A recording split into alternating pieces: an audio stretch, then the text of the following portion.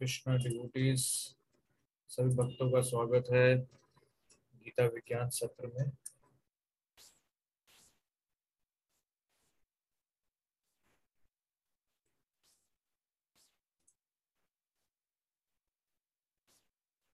तो अभी हम लोग कुछ प्रणाम मंत्र के साथ शुरू करेंगे। आज का सत्र जो है समर्पित है कृष्ण कृपा मूर्ति श्री श्रीमती श्री भक्ति वेदांता स्वामी श्रील प्रभुपाद, जो कि संस्थापक आचार्य हैं हरे कृष्ण मूवमेंट के। ओम ज्ञानतिमिरन्धस्य ज्ञानञ्जनशलाकया चक्षुरुन्मिलितं येन तस्मै श्रीगुरुवे नमः। नमो विष्णुपादाय कृष्णपृष्ठाय भूतले श्रीमते भक्तिवेदान्त स्वामिनिति नामिने। नमस्ते सरस्वते देवे गौरवाणी प्रचारिणे निर्विशेष शून्यवादी पाश्चात्य देश तारिणे। नमो महावदन्नाय कृष्ण प्रेम प्रदायते कृष्णाय कृष्ण चैतन्य नाम्ने गौरतुषे नमः। हे कृष्णा करुणा सिंधु दीनबंधु जगतपते गोपेश गोपीकांता राधा कांता नमोस्तुते। तप्त कांचन गौरांगी राधे वृंदावनेश्वरी वृषभानुसुते देवी प्रणमामि हरे प्रिये। वाञ्छकल्पतरुभ्यश्च कृपा सिन्धुभ्येव च पतितनां पावनेभ्यो वैष्णवेभ्यो नमो नमः। श्री कृष्ण चैतन्य प्रभु नित्यानंद श्री अद्वैत गदाधरा श्रीवासादि गौर भक्त वृंदा। हरे कृष्णा कृष्ण कृष्ण हरे हरे हरे राम राम राम हरे हरे। हरे कृष्णा सभी भक्तों का स्वागत है। आज हम लोग चर्चा करेंगे भगवद गीता अध्याय 4 में।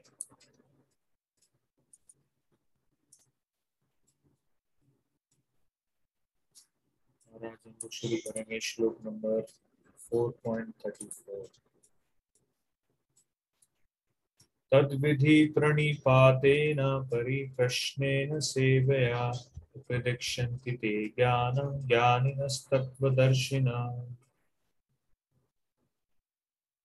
ये श्लोक स्वयं भगवान श्री कृष्ण के द्वारा बोला गया है। तो भगवान बोल रहे हैं, तो गुरु के पास जाकर सत्य को जानने का प्रयास करो, उनसे विनित होकर जिज्ञासा करो और उनकी सेवा करो। स्वरूप स्वरूप प्रसिद्ध व्यक्ति तुम्हें ज्ञान प्रदान कर सकते हैं, क्योंकि उन्होंने सत्य का दर्शन किया है। मतलब जो कि तत्वदर्शी, वही हमें सत्य रूप में हमें असली ज्ञान दे सकते हैं। तो अभी हम लोग चौथे अध्याय में हैं और ऑलमोस्ट ये पूरा जो अध्याय है, अभी हम लोग आखिरी कुछ श्लोक उन पे चर्चा कर रहे हैं। तो इस पूरे अध्याय में हमने देखा कि भगवान ने आध्यात्मिक ज्ञान पे बहुत चर्चा करी है। शुरू में हमने देखा कैसे भगवान ने बताया भगवद गीता में कि एवं परंपरा प्राप्तिम इदम राजेशो विदु। फिर भगवान ने बताया कि इमं विवस्वते योगम प्रोक्तावान है अव्ययम। तो इस ज्ञान को देने के लिए स्वयं भगवान इस धरती पर अवतरित हुए।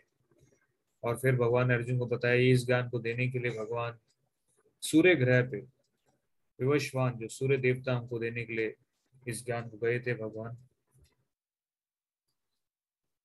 तो आज भगवान इस ज्ञान पे और चर्चा कर रहे हैं। और अभी हमने पिछले कुछ श्लोकों में देखा था, पिछले सत्र में, कि भगवान ने यज्ञ के बारे में चर्चा करी थी, और फिर पिछले सत्र में हमने देखा कि जीवन का लक्ष्य है कि हर कर्म उसको हम यज्ञ से जोड़ें। लेकिन यज्ञ का असली अर्थ क्या है, यज्ञ से हम लोग क्या प्राप्त करना चाहते हैं? तो शास्त्रों में बताया गया है, जैसे कि हम लोग एक श्लोक भी बहुत बार इस पर चर्चा करी है कि ओम अज्ञान तिमिरंधस्य, ये जो भौतिक संसार है क्या है? अज्ञानता में डूबा हुआ सागर है, अंधकार है।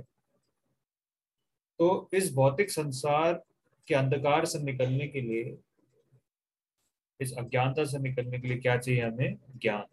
बिना ज्ञान के हम इस अंधकार से नहीं निकल सकते। तो भगवान श्री कृष्ण ने पिछले सत्र में हमने चर्चा करी थी कि जितने भी प्रकार के यज्ञ हैं, तपस्या हैं, या कोई भी ऐसा हम लोग कर्म करते हैं यज्ञ के समान, उसका असली अंत, जो फल है, जो उसका असली फल जिसको हम लोग प्राप्त करना चाहते हैं, वो क्या है? आध्यात्मिक ज्ञान। क्यों? आध्यात्मिक ज्ञान से हम इस भौतिक जगत के अंधकार से बाहर निकल सकते हैं।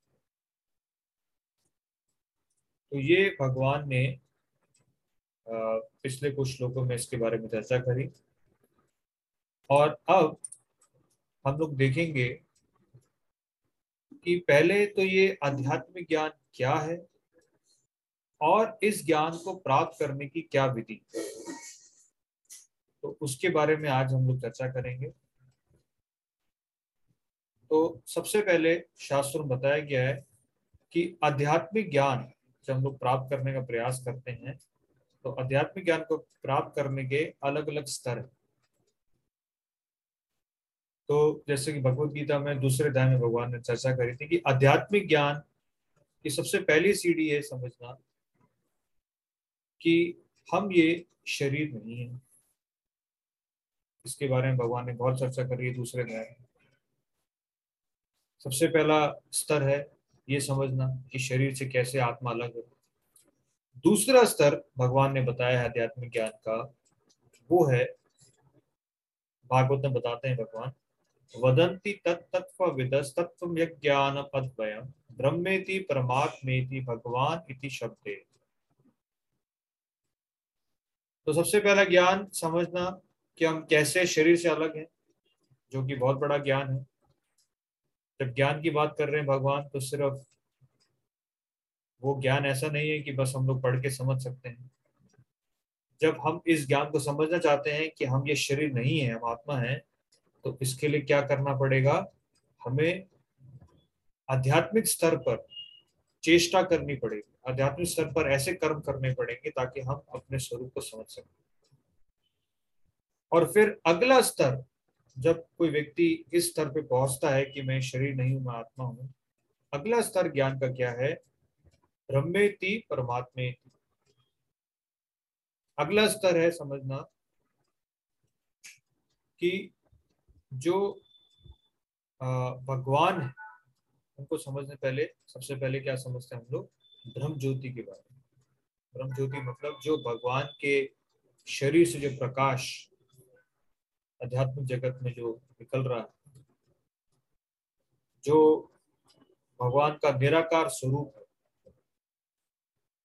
जिसकी वजह से बहुत सारे अ, आध्यात्मिक संत ऐसा मानते हैं कि भगवान निराकार है। तो वो क्या है? ब्रह्मेति, जो ब्रह्म ज्योति है।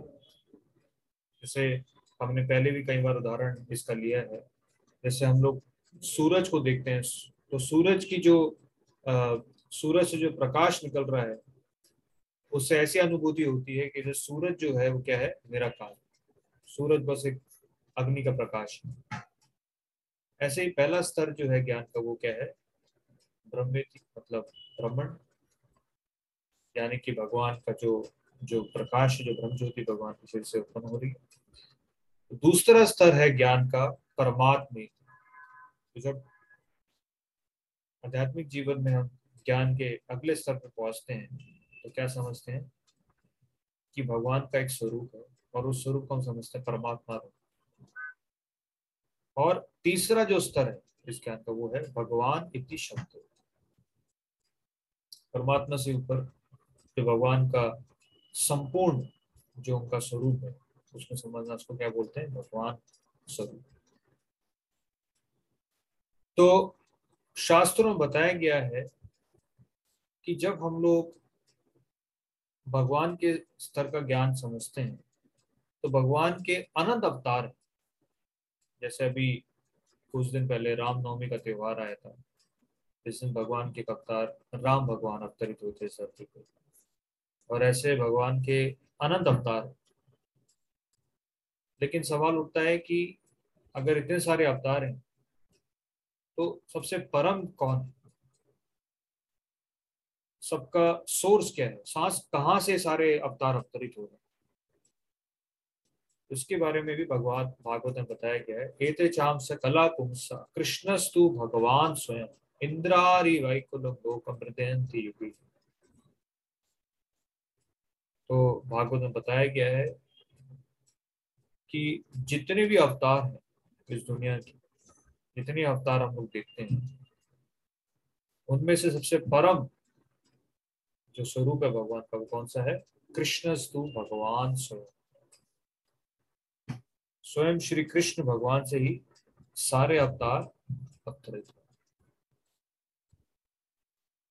तो भगवान में भी सबसे परम ज्ञान क्या समझना है कि जितने अवतार हैं उनका सोर्स क्या है, तो भगवान श्री कृष्ण। तो ब्रह्म संहिता में ब्रह्मा जी बताते हैं ईश्वर परमा कृष्ण सच्चित आनंद विग्रह अनादिरादिर गोविंद सर्व कारण कारण। ईश्वर परमा कृष्ण, सबसे परम कौन है, स्वयं भगवान कृष्ण।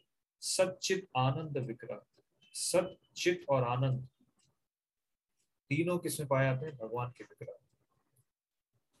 जैसे आनंद की अनुभूति जो हम लोग करते हैं किसमें करते हैं, भगवान का जो ब्रह्मन फीचर है। फिर परमात्मा स्वरूप में चित और आनंद है, लेकिन जो भगवान का स्वरूप है उसमें क्या है, सच्चित आनंद। तीनों भगवान के स्वरूप में उपस्थित है। और अगर हम लोग अपने जीवन का लक्ष्य देखें तो हम इस सच्चित आनंद की खोज कर रहे हैं इस भौतिक जगत में। लेकिन जब तक हम लोग इस अंधकार में हैं, इस भौतिक स्तर पे हैं, जब तक हमें अपने असली स्वरूप का ज्ञान नहीं है, तब तक हम लोग सच्चित आनंद की अनुभूति कभी नहीं कर सकते। सत मतलब इटर्नल, परमानेंट, जो शाश्वत है। जैसे हमारा शरीर या इस भौतिक जगत में हम लोग कुछ भी देखें तो क्या है, असत है, नश्वर। लेकिन आध्यात्मिक जगत या कोई भी चीज है जो आध्यात्मिक है वो कैसी है, सत्य है, जो कभी नश्वर नहीं हो सकती। चित मतलब जिसमें संपूर्ण ज्ञान, और आनंद मतलब जहाँ पे संपूर्ण आनंद। तो हम लोग देख सकते हैं इस भौतिक जगत में क्या है, सुख और दुख है। आनंद का मतलब कि बिना किसी दुख के, जहाँ पे कोई भी दुख नाम की चीज नहीं, ऐसा आनंद। और इस भौतिक जगत में जो हम लोग सुख और दुख की भी बात करते हैं, जो सो कॉल्ड सुख है जिसके बारे में लोग बात करते हैं, ये सुख भी कैसा है, ये भी एक बहुत बड़ा बहुत बड़ा इल्यूशन। ऐसा लगता है कि हमें सुख की अनुभूति हो रही है जीवन, लेकिन भगवान भगवत गीता में क्या बोलते हैं, ये भौतिक जगत कैसा है, दुखालय व शाश्वत। तो जो बुद्धिमान व्यक्ति है वो समझ सकता है कि इस शरीर से, इन इंद्रियों से कोई भी मुझे सुख प्राप्त हो रहा है तो वो कैसा है, अगर वो भौतिक है तो वो कभी भी मेरी आत्मा को संतुष्ट नहीं कर सकता। तो इस तरह से भगवान गीता में भी बताते हैं अपने स्वरूप के बारे में, मत्ता परतरम नान्यत् किंचित अस्ति धनंजय मयि सर्वम इदं प्रोक्तम सूत्रे मणिगण इव। तो भगवान अर्जुन को बताते हैं, हे धनंजय, मुझसे श्रेष्ठ कोई सत्य नहीं है। जिस प्रकार मोती धागे में गूंथे रहते हैं उसी प्रकार सब कुछ मुझ पर ही आश्रित है। तो हम लोग अनेक प्रकार के जो भगवान के अवतार हैं उनकी तुलना करते हैं, राम अवतार, कूर्म अवतार। लेकिन भगवान यहाँ गीता में क्या बता रहे हैं अर्जुन को, मत्ता परतरम नान्य, मुझसे परम कोई भी नहीं है इस पूरे जगत में। Krishna is the source of everything, भगवान सारे उत्पन्न हुए। लेकिन इस ज्ञान को समझने के लिए भगवान क्या बताते हैं भगवत गीता में, बहुनाम जन्मनाम अंते ज्ञानवान माम प्रपद्यते वासुदेवा सर्वमिति स महात्मा सुदुर्लभ। बहुनाम जन्मनाम अंते, अनेक जन्मांतर के बाद जैसे सचमुच ज्ञान होता है, वह मुझको समस्त कारणों का कारण जान के मेरी शरण में आता है। ऐसे महात्मा अत्यंत दुर्लभ होते हैं। तो इस ज्ञान को प्राप्त करने के लिए कहीं जन्म लग सकते हैं। ये साधारण ज्ञान नहीं है कि भगवान को तत्वतः समझना। इसलिए हम लोग भगवत गीता में समझते हैं, बहुत जगह पढ़, बहुत बार ये श्लोक चर्चा होती है कि कर्म कर्म चमे दिवम एवं जो वेति तत्वता त्यक्त्वा देहम पुनर्जन्म नैति मामिति अर्जुन। अगर कोई भगवान को तत्वतः समझ गया तो उसका कभी इस भौतिक जगत में कभी अगला जन्म नहीं होगा, वह इस जन्म मृत्यु के बंधन से मुक्त हो जाएगा। तो इसलिए हमें समझना है कि भगवान को तत्वतः समझना कोई साधारण ज्ञान नहीं है। बहु नाम जन्म होते, कई जन्म लग सकते हैं इस ज्ञान को प्राप्त करने में, इस ज्ञान को समझने के लिए। लेकिन इस ज्ञान को समझने की सबसे पहली सीढ़ी क्या है? अगर हम भगवान को समझना चाहते हैं तो उसके लिए भगवान क्या बताते हैं, सर्वधर्मान परित्यज्य माम एकम शरणम व्रज अहम त्वाम सर्व पापेभ्यो मोक्षयिष्यामि मा शुचः।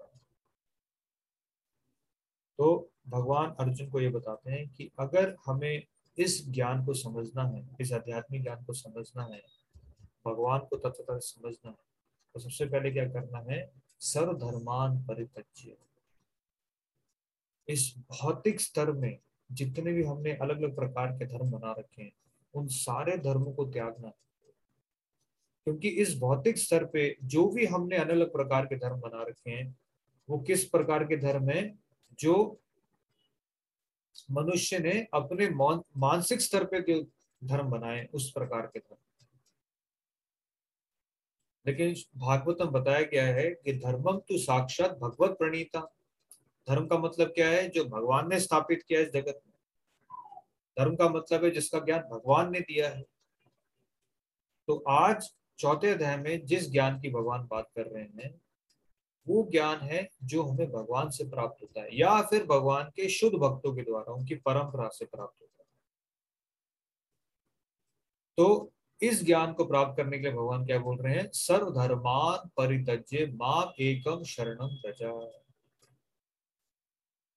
तो जितने भी हमारे, जो भगवान क्या बोलना चाह रहे हैं इस ज्ञान के माध्यम से, कि जो भी हमारे पास ज्ञान है अभी तक, जो भी हमने अपने मानसिक स्तर पे या हमने अलग अलग जगह से जो ज्ञान प्राप्त करा है, उस सारे ज्ञान को छोड़कर हमें ये शुद्ध ज्ञान प्राप्त करना है जो भगवान हमें देना चाह रहे हैं भगवत गीता के माध्यम से। और वो ज्ञान कैसा ज्ञान है? वही असली आध्यात्मिक ज्ञान है।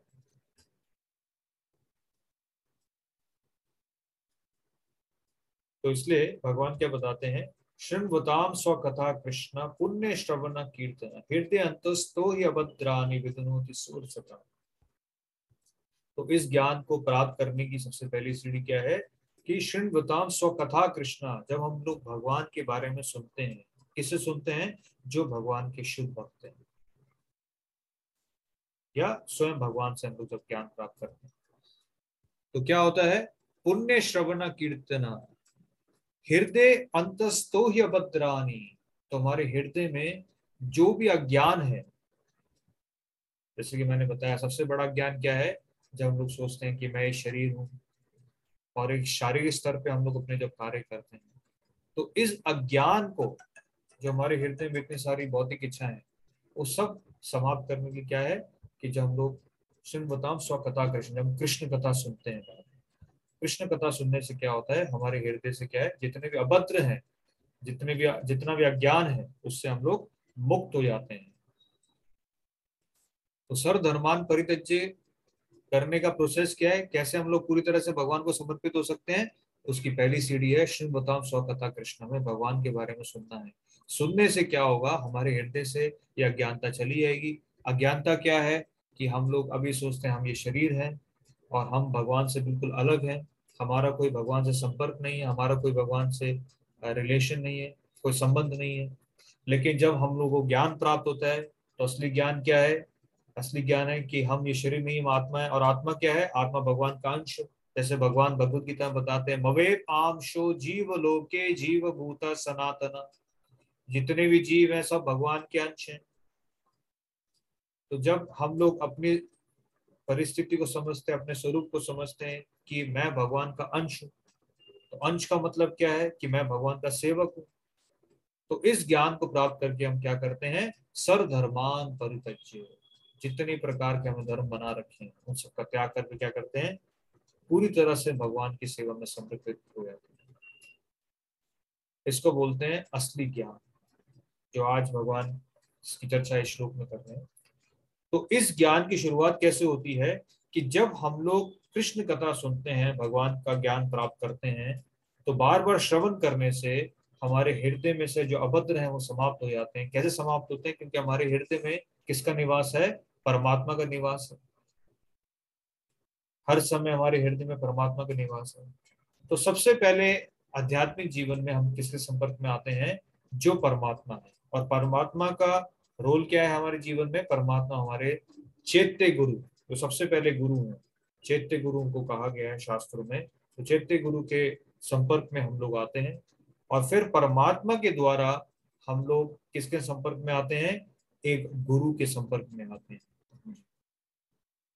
तो आज के श्लोक में भगवान ने बताया है, तद विधि प्रणिपातेन परिप्रश्नेन सेवया उपदेक्षन्ति ते ज्ञानम ज्ञानिना तत्वदर्शिना।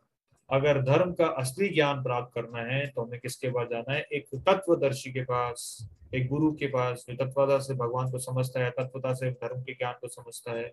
और उसकी शुरुआत कैसे होगी? कि जब हम लोग भगवान की कथा सुनेंगे, परमात्मा के संपर्क में आएंगे, फिर परमात्मा के थ्रू परमात्मा हमें गाइड करेंगे कैसे हम लोग गुरु के संपर्क में आ सकते हैं।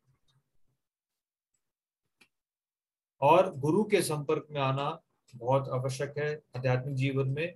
एक उपनिषद में बताया गया है, तद विज्ञानार्थम स गुरु एव विगच्छेत समित पानी श्रोत्रियम ब्रह्मनिष्ठम। तो अगर आध्यात्मिक जीवन में हमें आगे बढ़ना है तो सबसे पहले हमें समझना है कि आध्यात्मिक ज्ञान को प्राप्त करना बहुत कठिन है, उसको समझना बहुत कठिन है। तो इसलिए हमें एक आध्यात्मिक गुरु की जरूरत है। बिना गुरु के, जो कि एक गुरु परंपरा में आते हैं, उसके बिना हम लोग आध्यात्मिक जीवन में आगे नहीं बढ़ सकते। तो इसको हम लोग थोड़ा सा एक उदाहरण के साथ समझेंगे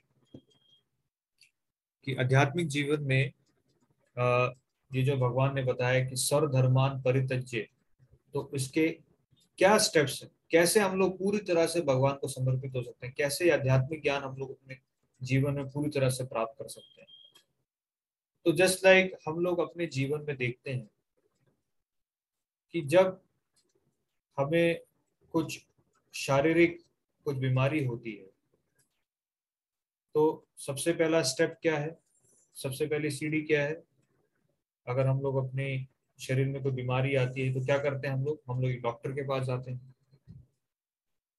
लेकिन डॉक्टर के पास जाने से पहले भी हमें क्या समझना है? कि हाँ, हमारे शरीर में कोई प्रॉब्लम है, कोई दिक्कत है। अगर मान लीजिए किसी व्यक्ति के हाथ में उसको कुछ दर्द है, लेकिन उसको उसको दर्द की अनुभूति नहीं है, तो वह कभी भी डॉक्टर के पास नहीं जाएगा। उसको कभी भी लगेगा नहीं कि मुझे कुछ प्रॉब्लम है। तो सबसे पहले तो हमें पता होना चाहिए कि हमारे शरीर में कुछ प्रॉब्लम है। ऐसे ही आध्यात्मिक जीवन में हम गुरु के पास कब जाएंगे? जब हमें पता होगा कि हमारी स्थिति क्या है। तो सबसे पहले हमें समझना है कि हम सबको एक रोग है, जिसको क्या बोलते हैं? भव रोग। भव रोग का मतलब क्या है? हम इस जन्म मृत्यु के बंधन में फंसे हुए हैं। हमें ऐसा लग रहा है कि ये हमारा जीवन है, ये असली जगह है, ये हमारा असली स्वरूप है। जब हम लोग सुबह उठ के शीशे के सामने खड़े होते हैं तो हमें क्या लगता है? ये मेरा असली स्वरूप है। तो सबसे पहले इस अज्ञानता से, अपने इस अ, अज्ञानता से बाहर निकलना, समझना कि हम इस शरीर में फंसे हुए हैं, हम इस जन्म मृत्यु के बंधन में फंसे हुए हैं, इस भौतिक संसार में फंसे हुए हैं। तो जब पेशेंट को पता लगता है कि वो बीमार है, तब क्या होता है, वह एक डॉक्टर के पास जाता है। अब डॉक्टर के पास जाने से पहले हम लोग क्या देखते हैं कि क्या वो डॉक्टर बोनाफाइड है, क्या वो आ, किसी सही जगह किसी सही हॉस्पिटल में है। पहले हम लोग चेक करते हैं हॉस्पिटल कौन सा है, डॉक्टर कौन सा है। करेक्ट, क्योंकि हम लोग चाहते हैं कि हमें एक अच्छा डॉक्टर मिले जिसको संपूर्ण ज्ञान है, जो हमें असली सही तरीके से गाइड कर सकता है। तो ऐसे आध्यात्मिक जीवन में सबसे पहला समझना क्या है कि हाँ, हम लोग इस भौतिक जगत में फंसे हुए हैं, इस जन्म मृत्यु के बंधन में फंसे हुए हैं। ये बहुत बड़ा अज्ञान है, अज्ञान का सागर है भौतिक जगत। और इस अज्ञान के सागर से हम खुद अपने बल पर नहीं निकल सकते। रूपा जी उदाहरण देते हैं, मान लीजिए कोई एक्सपर्ट स्विमर है, बहुत अच्छा तैराकी है, लेकिन अगर मान लीजिए उसको सागर के बीचों बीच घेर दिया जाए, कितना भी प्रयास कर ले वो तैरने का, लेकिन सागर से बाहर निकलना बहुत कठिन काम है। ऐसे शास्त्रों में बताया गया ये भौतिक जगत क्या है, एक अज्ञान का सागर है। और इस अज्ञान के सागर से निकलने के लिए हमें किसकी आवश्यकता है, एक आध्यात्मिक गुरु की। लेकिन आध्यात्मिक गुरु कैसा गुरु है, जो कि भगवान की परंपरा में आता है। या तो हम लोग सीधे स्वरूप सीधे भगवान के संपर्क में आ जाए, जैसे अर्जुन ने डायरेक्टली भगवान श्री कृष्ण ने ज्ञान प्राप्त करा, या फिर हम लोग भगवान के जो रिप्रेजेंटेटिव हैं, जो भगवान के शुद्ध भक्त हैं, जो एक परंपरा में हमें ज्ञान दे रहे हैं, या फिर हम लोग के संपर्क में। तो दूसरा स्टेप क्या है कि एक ऑथराइज बोनाफाइड गुरु को ढूंढना, जो कि एक परंपरा में आ रहा है। अब जब हम लोग एक गुरु के संपर्क में आते हैं तो हमारी मानसिकता कैसी होनी चाहिए। जैसे जब पेशेंट एक डॉक्टर के पास जाता है, उसकी मानसिकता कैसी होती है कि वह पूरी तरह से सर्वधर्मान परित्यज्य, पूरी तरह से समर्पित हो जाता है डॉक्टर को। डॉक्टर उसका डायग्नोस करता है, डॉक्टर उसका ब्लड चेक करता है, फिर डॉक्टर उसको बताता है कि आपको कोई बीमारी है। तो पेशेंट क्या बोलता है, हाँ बिल्कुल जो डॉक्टर बोल रहा सही है। फिर डॉक्टर उसको मेडिसिन लिखता है, प्रिस्क्रिप्शन लिखता है, आपको ऐसे ऐसे करना है, प्रिकॉशन वो पूरा बताता है, क्या फॉलो करना है, शेड्यूल क्या खाना है, कब उठना है, कब सोना है, पूरा पूरा रूटीन बताता है। पेशेंट जो है बिल्कुल हाँ एज इट इज, यथारूप जो डॉक्टर बताता है उसको समझता है, उसका पालन करने का प्रयास करता है। ऐसे ही यहाँ भगवान गीता में, भगवान श्लोक में क्या बता रहे हैं कि जब हम लोग एक गुरु के पास जाते हैं तो गुरु का मतलब कोई फैशन नहीं है। जैसे आजकल सोसाइटी में आज एक नया फैशन, एक नया ट्रेंड चल रहा है, लोग हर कोई व्यक्ति गुरु रखना चाहता है, दिखाने के लिए कि मेरे पास भी गुरु है, मैं भी किसी गुरु को फॉलो करता हूँ। लेकिन गुरु का मतलब कोई ये ट्रेंड नहीं है, कोई ये सोशल वो नहीं है दिखाने के लिए कि हाँ हमारे पास भी गुरु है। गुरु का मतलब क्या है, जिनके पास हम एक बहुत विनम्र रूप से जाते हैं, एक बहुत हम्बल और मीक रूप से, विनम्र रूप से उनसे ज्ञान प्राप्त करने के लिए जाते हैं। तो उसकी विधि बताई है भगवान ने श्लोक में, तद विधि प्रणिपातेन परिप्रश्नेन सेवया। तो जब ज्ञान प्राप्त करने के लिए आते हैं, जब डॉक्टर के पास जाते हैं, तो पेशेंट सवाल भी करता है कि मुझे बीमारी कैसे हुई। जब डॉक्टर बताता है कि आपको ऐसी बीमारी हुई है, आपके शरीर में प्रॉब्लम, तो पेशेंट जो है उसको एज इट इज मान लेता है, कभी आर्ग्यूमेंट नहीं करता है कि डॉक्टर आप कैसे बोल सकते हैं मुझे बीमारी है, मैं कैसे मान लूं ब्लड ब्लड रिपोर्ट सही है। ऐसे कभी आर्ग्यूमेंट नहीं।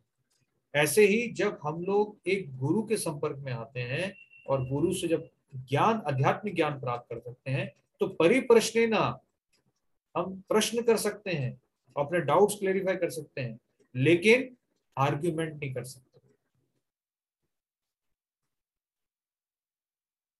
तो इस अ, मानसिकता को भगवान ये बताना चाह रहे हैं कि एक भक्त की क्या मानसिकता होती है जो आध्यात्मिक ज्ञान प्राप्त करना चाहता है। और उसके बाद क्या है, परिप्रश्नेना सेवया। ऐसा नहीं है कि हम लोग बस गुरु के पास जाएं, ज्ञान प्राप्त करें और बस मैं और मेरा ज्ञान, और मुझे किसी से मतलब नहीं। नहीं, आध्यात्मिक जीवन में अगर हमें आगे बढ़ना है तो गुरु से ज्ञान जो हमें प्राप्त हुआ है उसका हमें पालन करना है, और सबसे पहला पालन क्या करना है कि हमें उस गुरु की सेवा भी करनी है जिससे हमें ज्ञान प्राप्त हुआ है। तो परिप्रश्नेना, प्रश्न करना है, और सेवया, सेवा भी करनी है। तो जब भी हम गुरु के संपर्क में आते हैं तो हम गुरु की सेवा करते हैं। कैसे करते हैं? या तो फिजिकली, शारीरिक रूप से उनकी सेवा करते हैं, या उनका जो मिशन है उसमें हम लोग भाग लेते हैं, जो उनकी इच्छाएं हैं उनको पूरा करने का प्रयास करते हैं। तो ये शुद्ध भक्त की इच्छा क्या है? ये जो शुद्ध भक्त है भगवान को, उसकी क्या इच्छा होती है? उसकी इच्छा होती है जो भगवान की इच्छा है। तो भगवान की इच्छा क्या है इस भौतिक जगत में? कि इस अज्ञानता से जीवों को निकाल सके, ज्यादा से ज्यादा इस ज्ञान का प्रचार हो, लोगों तक भगवत गीता का ज्ञान पहुंचे। ऐसे भगवान स्वयं अवतरित हुए इस धरती पे इस ज्ञान को देने के लिए। ऐसे जो भगवान के शुद्ध भक्त हैं उनकी भी क्या इच्छा है इस दुनिया में? कि इस दुनिया में ज्यादा से ज्यादा इस आध्यात्मिक ज्ञान का प्रचार हो, ज्यादा लोगों तक ज्ञान पहुंचे। तो हम जब उनकी सेवा से जुड़ते हैं, हम भी प्रयास करते हैं कि इस ज्ञान का प्रचार हो, इस ज्ञान से ज्यादा लोग जुड़े। तो इस प्रकार हम लोग एक आध्यात्मिक गुरु की सेवा करते हैं। तो फिर क्या होता है? जब डॉक्टर एक पेशेंट को लिख के भेजता है कि आपको ये सारे नियम पालन करने हैं, ये मेडिसिन है, इसको आपको इस समय लेना है, ये लेना है, पूरा प्रिस्क्रिप्शन लिख के देता है। फिर क्या होता है? जो पेशेंट है वो प्रिस्क्रिप्शन को लेता है और मेडिसिन खरीदता है, और उसका नियमों का जो उसने बताया उनका पालन करता है। ऐसे ही हमारे जीवन में इस कलयुग में अगर हम देखें तो भगवान के ही भगवान की ही परंपरा में एक शुद्ध भक्त हैं जो इस कलयुग में आए हैं, जैसे कि शिला प्रभुपाद जी, जिन्होंने इस गीता का प्रचार पूरे विश्व में किया। तो प्रभुपाद जी ने बताया कि इस कलयुग में अगर हमें आध्यात्मिक विकास करना है तो हमें क्या करना है? सबसे पहले हमें हरे कृष्ण महामंत्र का जप करना है। कितना करना है? 16 माला जप करना है डेली। और दूसरा प्रिस्क्रिप्शन क्या दिया है? कि हमें 4 नियम का पालन करना है। 4 नियम कौन से हैं? इसके बारे में हम लोग बहुत चर्चा कर चुके हैं। किसी प्रकार का नशा नहीं करना, नो इंटॉक्सिकेशन, नो गैम्बलिंग, किसी प्रकार का जुआ नहीं खेलना, नो मीट ईटिंग, किसी भी प्रकार का मांस का सेवन नहीं करना। करेक्ट? तो इस प्रकार के 4 नियम बताए गए हैं। और हरे कृष्ण महामंत्र का जप करना, ये हमारे लिए क्या है? ये मेडिसिन है इसका। जैसे डॉक्टर की मेडिसिन लिख के देता है, तो जब पेशेंट वो मेडिसिन लेकर आता है, और अगर वो जो दवाइयां हैं, मेडिसिन जो है, अगर वो समय पे नहीं लेगा तो क्या होगा?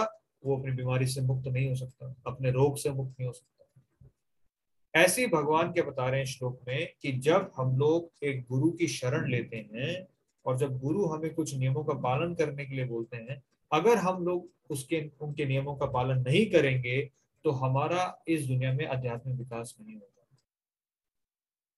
तो हम लोग इस आध्यात्मिक ज्ञान को नहीं समझ सकते।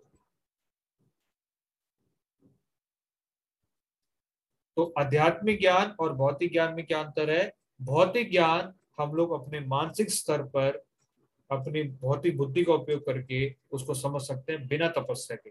लेकिन आध्यात्मिक ज्ञान का मतलब क्या है? कि जब तक हम लोग एक गुरु के बताए हुए निर्देशों का पालन नहीं करेंगे, हमारे हृदय का शुद्धिकरण नहीं होगा, तब तक हम लोग भगवत गीता के आध्यात्मिक ज्ञान को तत्वता से नहीं समझ पाएंगे। भगवत गीता ज्ञान सिर्फ पढ़ने मात्र से नहीं समझ में आएगा। उसके लिए क्या करना पड़ेगा हमें? उसके लिए हमें जो आध्यात्मिक गुरु है उसकी शरण लेनी है, और जो उन्होंने नियम बताए हैं उनका पालन भी करना है। तो इस तरह से भगवान ने बताया है। और अब आगे जब कोई व्यक्ति ये आध्यात्मिक ज्ञान प्राप्त करता है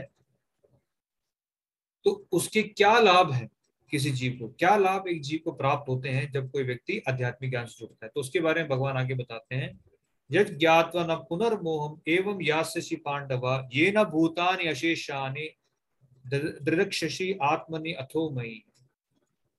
स्वरूप सिद्ध व्यक्ति से वास्तविक ज्ञान प्राप्त कर चुकने पर तुम पुनः कभी ऐसे मोह को प्राप्त नहीं होगे, क्योंकि इस ज्ञान के द्वारा तुम देख सकोगे कि सभी जीव परमात्मा के अंश अंश स्वरूप हैं, अर्थात वह सब मेरे हैं।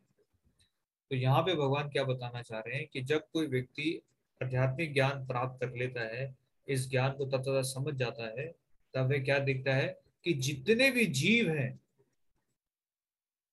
वो सब क्या है, भगवान के अंश हैं। अभी इस अज्ञानता में हम लोग क्या सोचते हैं कि मैं अलग हूं और भगवान अलग है। या फिर एक सेक्ट है मायावादी। मायावादी जो है वो क्या सोचते हैं कि जो आत्मा है और जो परमात्मा है वो सब एक हो जाते हैं। इस मृत्यु के बाद क्या होगा, हमारी जो आत्मा है वो भगवान में लीन हो जाएगी। और भगवान क्या है, भगवान भी निराकार है, उनका कोई स्वरूप नहीं है। क्योंकि जब हम लोग स्वरूप की बात करते हैं तो वो क्या है, सब भौतिक है। क्योंकि मायावादी बोलते हैं कि अगर आप स्वरूप की बात करते हैं, बहुत स्वरूप का मतलब जो भी भौतिक है। तो जो आध्यात्मिक है उसका कोई स्वरूप नहीं हो सकता। लेकिन असली ज्ञान प्राप्त करने के बाद क्या होता है, हम लोग इस मोह से मुक्त हो जाते हैं, इस अज्ञान से मुक्त हो जाते हैं। और क्या देखते हैं कि सारे जितने भी जीव हैं उनका खुद का एक स्वरूप है और वह सब भगवान के अंश हैं। अब सवाल उठता है, अगर भगवान ने अ, अगर सारे जीव भगवान के अंश हैं और भगवान का विस्तार है, तो भगवान ने अगर अपने आप को इतने जीवों में अपना विस्तार किया है, अब इतने सारे भगवान के अवतार भी होते हैं, वही भगवान का विस्तार स्वरूप है। तो क्या भगवान अगर इतने इतने रूप में अपना विस्तार करेंगे तो भगवान के स्वरूप में क्या कमी नहीं आएगी? है ना। मान लीजिए हम लोग गणित में पढ़ते हैं, अगर 10 में से 2 घटाएंगे तो 8 बचेगा। तो अगर मान लीजिए भगवान का स्वरूप है 100%, 100% है, और भगवान ने अपना विस्तार किया है अनेक स्वरूपों में, तो क्या भगवान के स्वरूप में भी कोई कमी आएगी? तो हमें समझना है कि ये जो हमारा जो गणित है, जिसमें हम लोग देखते हैं कि 10 में से अगर 2 घटाएंगे तो 8 बचेगा, ये गणित जो है ये भौतिक स्तर का गणित है। अगर हम लोग आध्यात्मिक स्तर की बात करें तो भगवान का जो स्वरूप है, सबसे पहले कैसा रूप है भगवान का, वो आध्यात्मिक रूप है। और आध्यात्मिक स्वरूप और भौतिक स्वरूप में क्या अंतर है कि भौतिक में से अगर हम लोग कुछ घटाएंगे तो जैसे 10 में से 2 घटाएंगे तो कितना बचेगा, 8 बचेगा। लेकिन आध्यात्मिक रूप में क्या होता है कि 10 में से हम लोग कितना भी घटा लें तो वो 10 का 10 ही रहेगा। इसलिए भगवान के स्वरूप में कोई अंतर नहीं आता, चाहे भगवान कितने भी रूपों में अपना विस्तार कर, कितने भी भगवान अवतार लिए। तो आ, इस ज्ञान को भी हम लोग प्राप्त करते हैं, इस ज्ञान को समझ पाते हैं।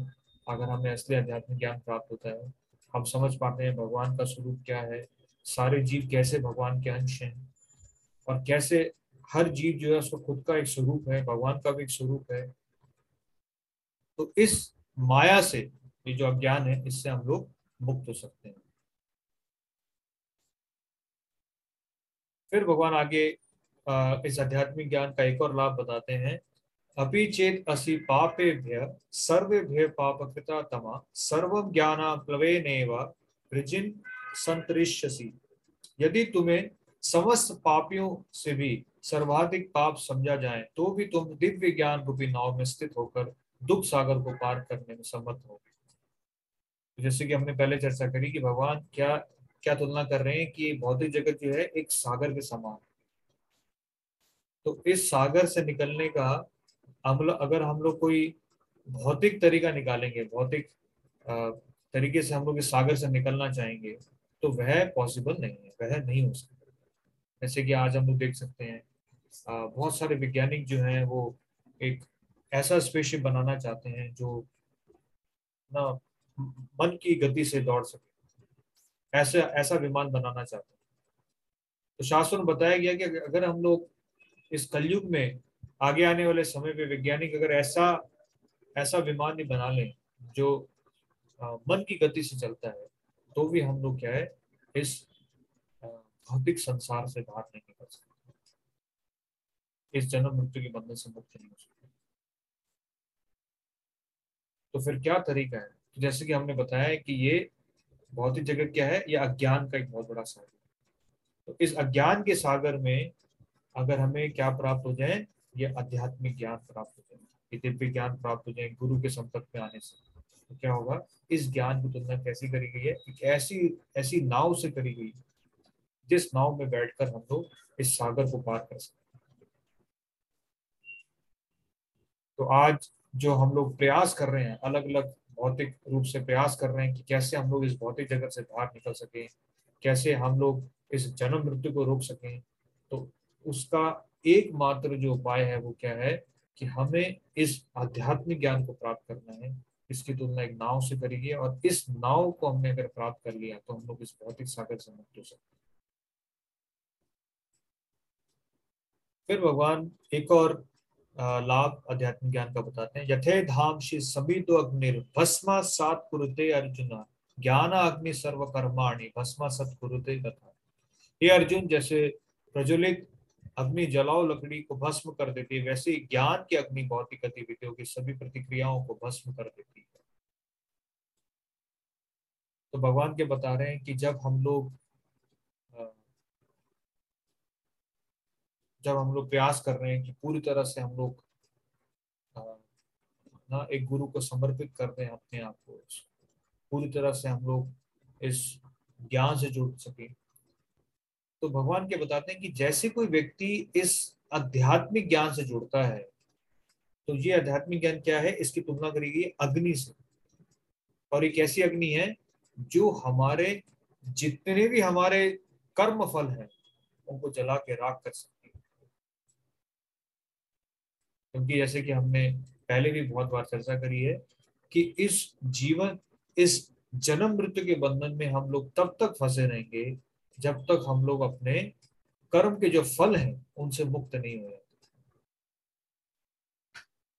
तो इस आध्यात्मिक ज्ञान की तुलना ऐसी अग्नि से करी गई है जो हमारे सारे कर्मों के फलों को जला के राख कर सकती है।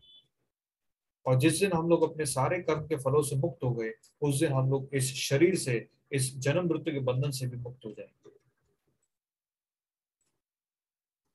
तो इस प्रकार भगवान बता रहे हैं कि यह आध्यात्मिक ज्ञान बहुत आवश्यक है हमारे जीवन में। और इसको प्राप्त करने का तरीका क्या है? तद विधि। विधि का मतलब क्या है? प्रोसेस। वो प्रोसेस क्या है?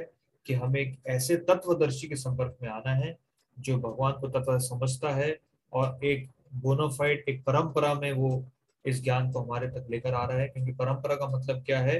कि जो भगवान ने ज्ञान अ, अर्जुन को दिया था, वही ज्ञान यथारूप हमें प्राप्त होगा अगर हम लोग एक ऐसे गुरु से जुड़ेंगे जो एक परंपरा में आते हैं।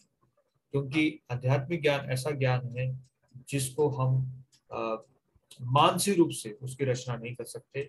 जैसे आजकल बहुत सारे ऑथर्स हैं, बहुत सारे राइटर्स हैं जो मानसिक स्तर पे इस ज्ञान की रचना करने का प्रयास करते हैं और अनेक प्रकार की पुस्तकें लिखते हैं। बहुत सारे ऐसे कमेंटेटर्स हैं जिन्होंने भगवत गीता पे भी कमेंट्री लिखी है, अलग अलग शास्त्रों पे कमेंट्री लिखी है।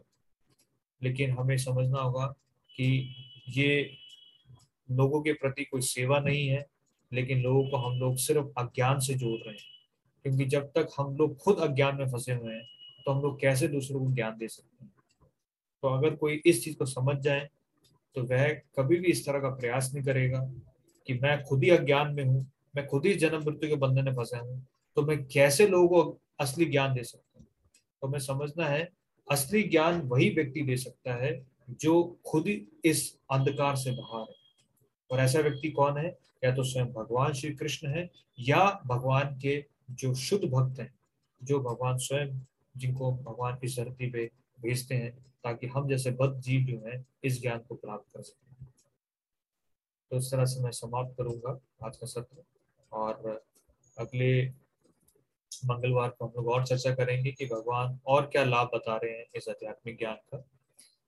तो अभी हम लोग एक माला हरे कृष्ण महामंत्र की जप करेंगे, और उसके बाद अगर आपको कुछ सवाल है तो उस पर चर्चा करेंगे। तो कुछ अनाउंसमेंट्स हैं। एक, सुबह हमारा बहुत इंटरेस्टिंग रीडिंग सेशन चल रहा है सुबह 7 से 7:30। Monday to Friday. तो अगर आप लोग जुड़ना चाहते हैं तो हमें संपर्क कर सकते हैं, क्योंकि हम लोग देखते हैं लोग बहुत प्रयास करते हैं भगवत गीता और या शास्त्रों को पढ़ने का, लेकिन समय निकालना बहुत मुश्किल हो जाता है। लेकिन ये सेशन के माध्यम से क्या है, हर रोज अगर आप सुबह इस सेशन में जुड़ते हैं और सुबह आधा घंटा हमारे साथ पढ़ते हैं, तो ये आपके रूटीन में बहुत आसानी से जुड़ सकता है। और सभी भक्तों को हमने पहले भी सूचना दी है कि हम पहला हरे कृष्णा मंदिर पवन में बनाने जा रहे हैं, और मंदिर का काम ऑलरेडी शुरू हो चुका है। तो हम लोग चाहते हैं कि आप सभी लोग इस मंदिर स्थापना सेवा से जुड़ें, क्योंकि हम लोग प्रयास कर रहे हैं कि मंदिर का काम जल्द से जल्द पूरा हो सके, और फिर हम इस मंदिर की स्थापना करके हम लोग अपनी सेवा शुरू कर सकें, और आप लोग भी इस मंदिर का लाभ उठा सकें। तो जितने भक्त हैं इस सेशन में, आप लोग प्रयास करें कि कैसे हम लोग ज़्यादा से ज़्यादा लोगों को इस सेवा से जोड़ सकते हैं। और अभी हम लोग एक माला हरे कृष्ण महामंत्र की जप करेंगे, और अगर आपके कुछ सवाल हैं तो आप चैट बॉक्स में शेयर कर सकते हैं।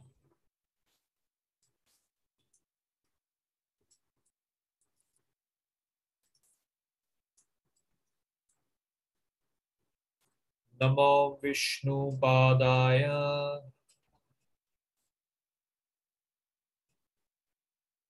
कृष्णपृष्ठाय भूतले श्रीमते भक्ति वेदांत स्वामिन इति नामिने। नमस्ते सरस्वते देवे गौरवाणी प्रचारिणे निर्विशेष शून्यवादी पाश्चात्य देश तारिणे।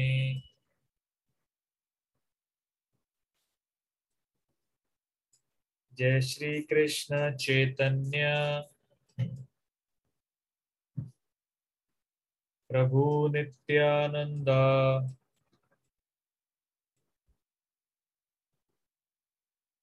श्री अद्वैत गदाधरा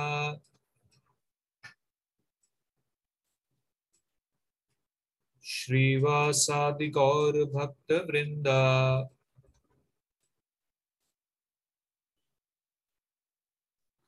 तो अभी हम लोग एक माला श्रील प्रभुपाद जी के साथ हरे कृष्ण महामंत्र का जप करेंगे, और फिर आपके सवालों पर चर्चा करेंगे। Thank you very much. Hare Krishna.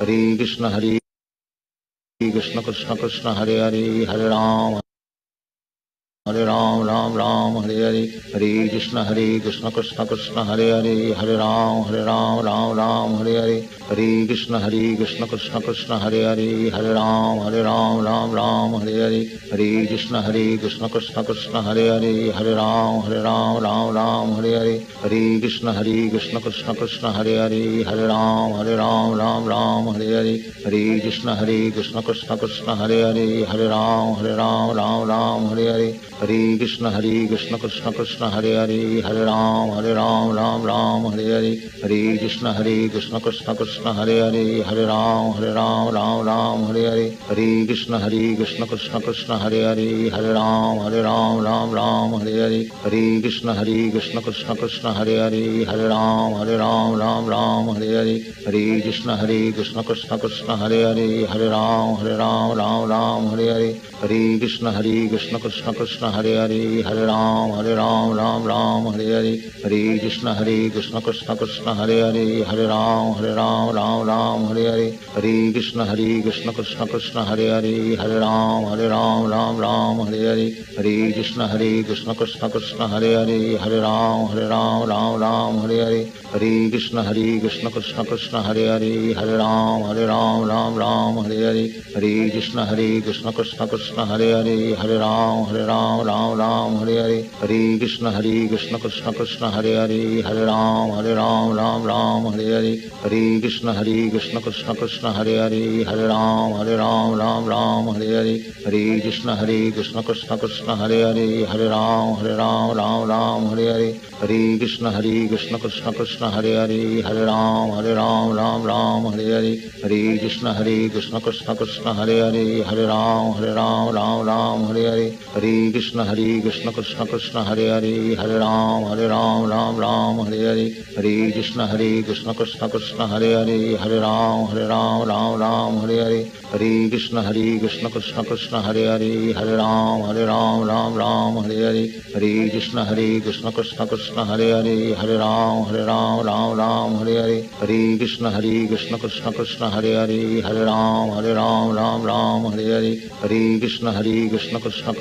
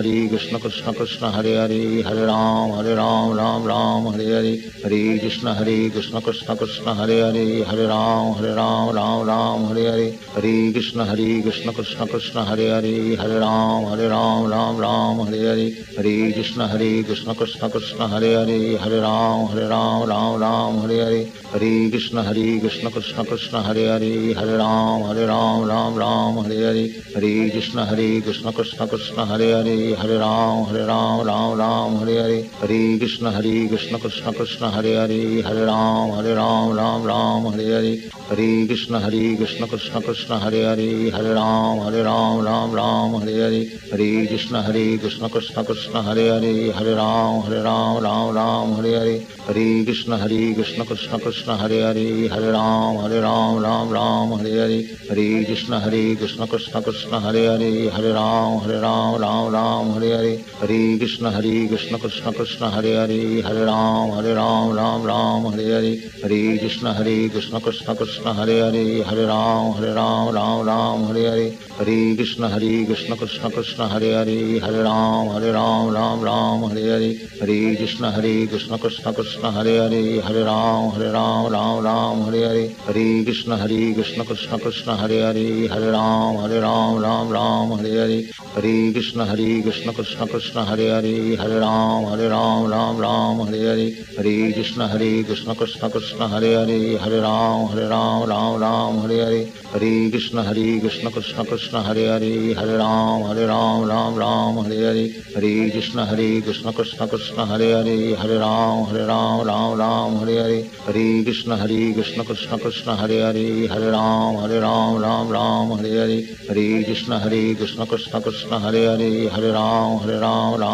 Hare Hare, Hare Krishna Krishna Krishna Hare Hare, Hare Ram Hare Hare, Hare Krishna Krishna Krishna Hare Hare, Hare Ram Hare Hare, Hare Krishna Krishna Krishna Hare Hare, Hare Ram Hare Hare, Hare Krishna Krishna Krishna Hare Hare, Hare Ram Hare Hare, Hare Krishna Krishna Krishna Hare Hare, Hare Ram Hare Hare, Hare Krishna Krishna Krishna Hare Hare, Hare Ram Hare Hare, Hare Krishna Krishna Krishna Hare Hare, Hare Ram Hare Hare, Hare Krishna Krishna Krishna Hare Hare, Hare Ram Hare Hare, Hare Krishna Krishna Krishna Hare Hare, Hare Ram Hare Hare, Hare Krishna Krishna Krishna Hare Hare, Hare Ram Hare Hare, Hare Krishna Krishna Krishna Hare Hare, Hare Ram Hare Hare, Hare Krishna Krishna Krishna Hare Hare, Hare Ram Hare Hare, Hare Krishna Krishna Krishna Hare Hare, Hare Ram Hare Hare, Hare Krishna Krishna Krishna Hare Hare, Hare Ram Hare Hare, Hare Krishna Krishna Krishna Hare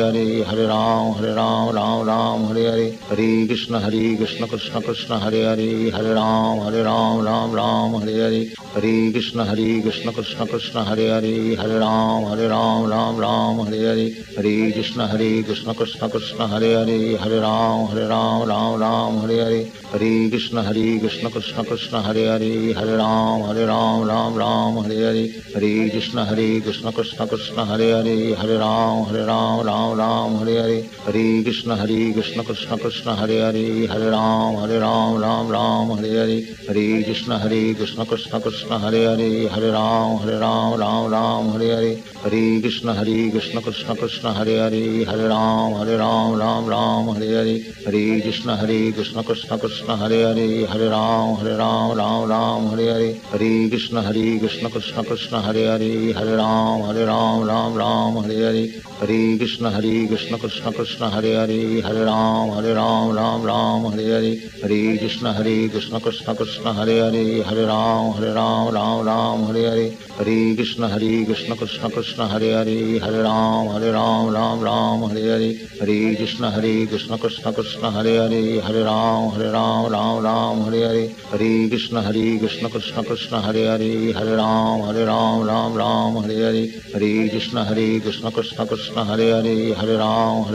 Ram Hare Hare, Hare Krishna Krishna Krishna Hare Hare, Hare Ram Hare Hare, Hare Krishna Krishna Krishna Hare Hare, Hare Ram Hare Hare, Hare Krishna Krishna Krishna Hare Hare, Hare Ram Hare Hare, Hare Krishna Krishna Krishna Hare Hare, Hare Ram Hare Hare.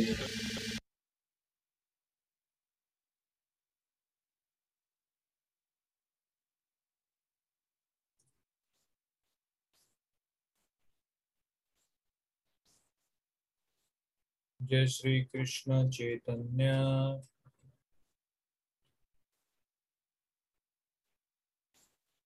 प्रभु नित्यानंद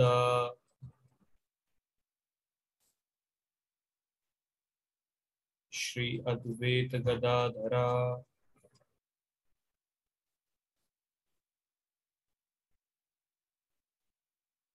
श्रीवासादि गौर भक्त वृंद।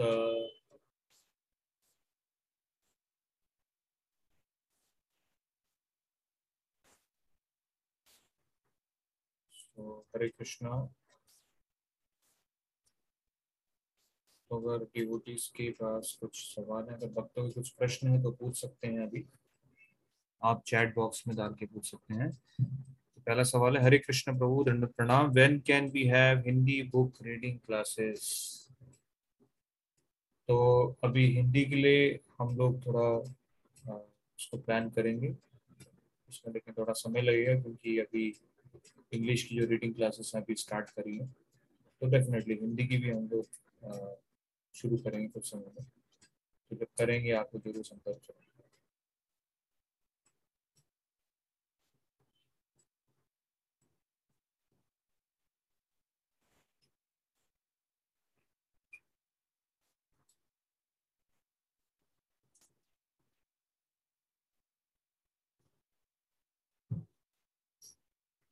तो अगर भक्तों के कुछ सवाल हैं तो पूछ सकते हैं।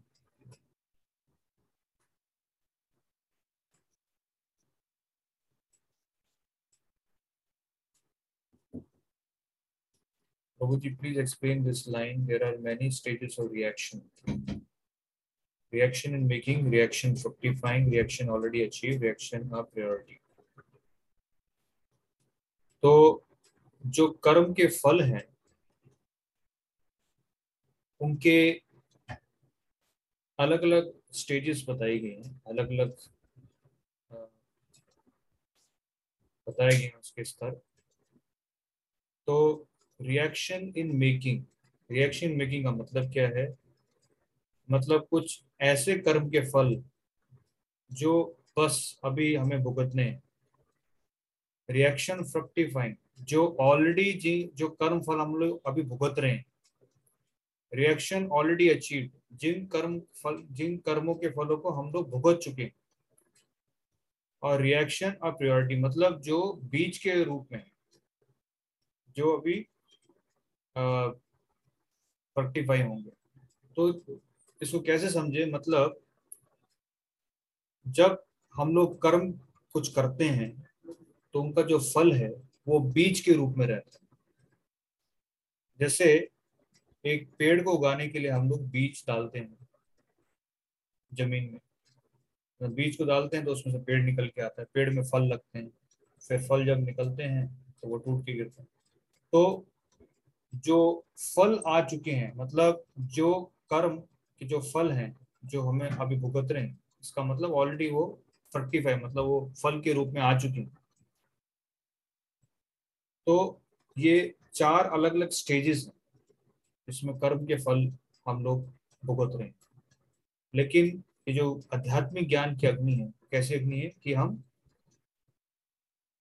इन सारे चारों प्रकार के कर्मों के फलों से मुक्त हो सकते हैं एक बारी में।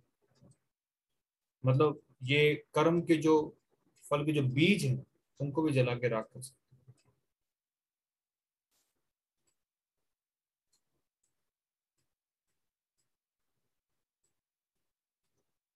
हरे कृष्ण प्रभु जी, भागवत का नॉलेज लेने से हमारे जीवन में कैसे प्रभाव पड़ता है?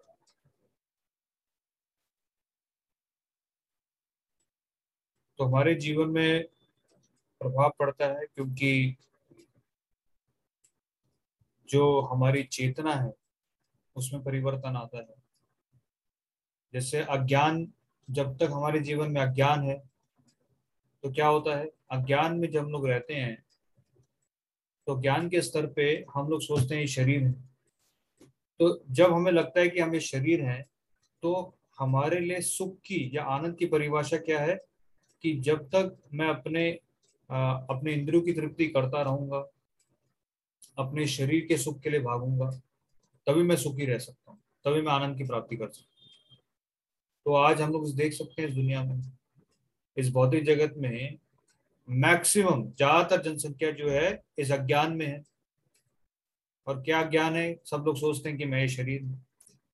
तो हर व्यक्ति शारीरिक स्तर पे रह रहा है, इसलिए दिन रात लोग मेहनत कर रहे हैं सिर्फ इस शरीर के लिए। और जो ज्ञान भी आज हम लोग प्राप्त कर रहे हैं स्कूल कॉलेजेस में, जो भौतिक ज्ञान हमें प्राप्त हो रहा है, वो कौन से स्तर का ज्ञान है? भौतिक स्तर का ज्ञान है, शारीरिक स्तर का ज्ञान है। तो सब जगह पढ़ाया भी ये जा रहा है कि कैसे हम लोग अपनी इंद्रियों की तृप्ति कैसे अच्छे से कर सकें, शरीर को कैसे संतुष्ट कर सकें, कैसे अच्छे से खा सकें, कैसे अच्छे से सो सकें। लेकिन ये हमारे जीवन का लक्ष्य नहीं है, ये असली ज्ञान नहीं है, यह ज्ञान है। क्योंकि भगवत गीता का ज्ञान ही इस स्तर पे शुरू होता है कि हम ये शरीर नहीं है। तो आध्यात्मिक ज्ञान प्राप्त करने से क्या होता है कि हमारे कर्मों में बदलाव आ जाते हैं। क्योंकि जैसे हमें पता लगता है कि हम ये शरीर नहीं है, हम आत्मा है, तो हम लोग अपने जो कर्म है भौतिक स्तर पे नहीं, आध्यात्मिक स्तर पे करना शुरू करते हैं। और भगवान क्या बोल रहे हैं कि अगर कोई व्यक्ति अपने स्वरूप को समझ गया, इस ज्ञान को समझ गया, और इस ज्ञान को समझने के बाद क्या है, वो इस ज्ञान के स्तर पे अपनी भगवान के प्रति जो सेवा है उससे जुड़ गया, तो ऐसा व्यक्ति जो अपने स्वरूप को समझ चुका है और अपने स्वरूप के अनुसार ही अपने कर्मों कर रहा है, ऐसा व्यक्ति क्या है, वह इस भौतिक जगत में है, इस शरीर में है, लेकिन फिर भी क्या है, वो मुक्त आत्मा है। तो आध्यात्मिक ज्ञान प्राप्त करने के बाद हम लोग मुक्ति प्राप्त कर सकते हैं इस भौतिक जगत में रहते हुए भी। हमारे कर्मों में बदलाव आ जाएगा, हमारी सोच में बदलाव आ जाएगा, हमारी चेतना बदल जाएगी, हम असली आनंद की प्राप्ति कर सकते हैं जीवन में।